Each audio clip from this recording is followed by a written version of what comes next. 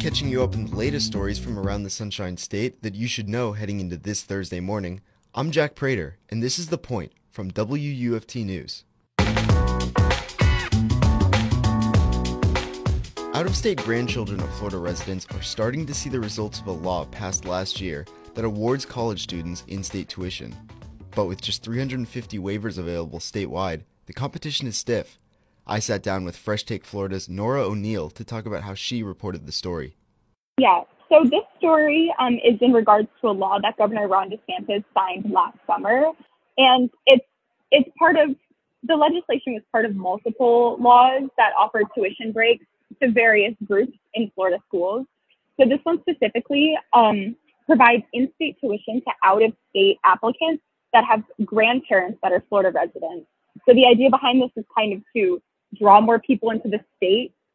There is an SAT eligibility. It's the 89th national percentile. So drawing, high-scoring, high-performing students to the area, and hopefully they'll stay and join the workforce. So that's the idea behind it.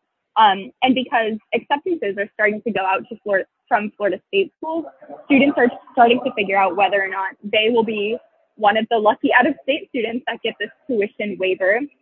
But only 350 students will. And it's also, the waivers have been divvied out, allocated among the 12 state universities. And each university did not get an equal amount of waivers too. So more students at some smaller schools will be getting the waivers and less students at some larger schools. So how did the state decide to divvy up these waivers? So that they decided to start with a base allocation of 10 waivers per university. So that's 120 out of the 350 waivers.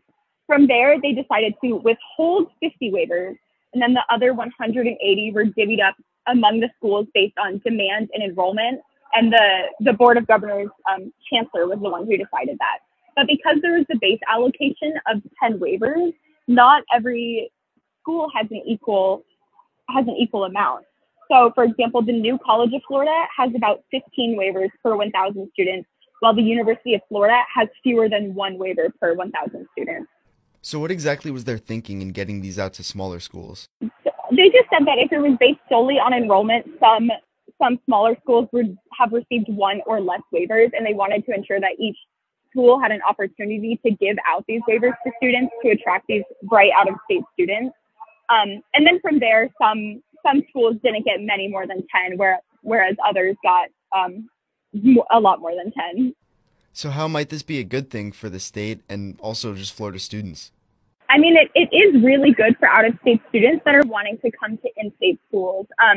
The difference between out-of-state and in-state tuition at the University of Florida is over $22,000 every year. So that's definitely incentive.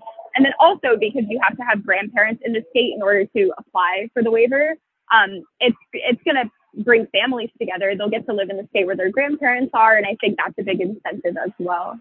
Is there anything you wanted to add that we didn't touch on? Yeah. So one thing I wanted to add was the University of West Florida in Pensacola was assigned 16 waivers in total for around 9,000 students. So that's twice as many per student as some bigger schools like UF and Florida State University. And UWF in the Panhandle is in the home district of Representative Pat Maney. And so he was pushing very hard for this legislation to be passed. He's the vice chairman of the House Higher Education Appropriations Subcommittee. So his jurisdiction fared very well, but he said he played no role in how the state university system allocated the waivers. That was Fresh Take Florida's Nora O'Neill on her latest story about a new Florida law which gives grandchildren of state residents a chance at in-state tuition prices. Now, let's get into some other top headlines. WFSU reports lawmakers on the Senate floor considered a dozen amendments Wednesday on a bill that would ban most abortions after 15 weeks. The measure has a few exemptions, including allowing an abortion after that time frame if it's medically required to save the pregnant person's life or to prevent serious harm. But it requires a second opinion from another doctor. Miami Democratic Senator Annette Taddeo proposed an amendment that would do away with the second opinion requirement. Tallahassee Democratic Senator Lorraine Osley says getting an appointment with just one doctor can be hard for her constituents. I represent 10 rural counties where there is not one single OBGYN in the county.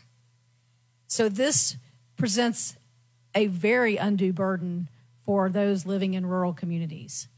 Lawmakers also heard an amendment that would have created an exemption for survivors of rape, incest, and human trafficking, allowing them to seek an abortion after the 15-week mark. None of the proposed amendments, which were all put forward by Democrats, passed. A bill aimed at bolstering protections of tenants after an Orlando college student was killed last year is one step closer to becoming law, WMFE reports. Police say college student Mia Marcano was killed by a maintenance worker who used a master key to enter her apartment. The legislation requires a 24-hour notice to enter a tenant's unit and requires all apartment operators to establish policies safeguarding and tracking master keys. It would also require background checks and screenings of employees. A similar bill is making its way through the House and is close to a floor vote. One of the bill's sponsors, Orlando Democrat Linda Stewart, says the bill is, quote, a major win for the safety of all tenants. A visibly annoyed Florida Governor Ron DeSantis admonished a group of students for wearing face masks at an appearance, saying it was time to stop what he called this COVID theater. The Republican governor approached the students Wednesday and asked them to remove their masks as they waited for him at an indoor news conference at the University of South Florida in Tampa. DeSantis is running for re-election and is considered to be a potential 2024 GOP presidential candidate. A Florida man who went by the nickname the Monkey Whisperer has pleaded guilty to illegally transporting and selling primates, including a species considered endangered. Court records show that 57-year-old Jimmy Wayne Hammonds pleaded guilty Wednesday in Tampa federal court to violating the Endangered Species Act and Lacey Act. He faces up to 8 years in prison. A sentencing date wasn't immediately set. Prosecutors say Hammonds operated a wildlife breeding business through which he tried to sell a capuchin monkey to a buyer in California and also sold endangered cotton-top tamarins to buyers in Alabama, South Carolina, and Wisconsin. Subscribe to The Point newsletter, which drops the latest Florida stories into your inbox every morning, Monday through Friday at 8 a.m. Visit WUFT.org for more information. I'm Jack Prator, and you've been listening to The Point from WUFT News out of the University of Florida. Have a great Thursday.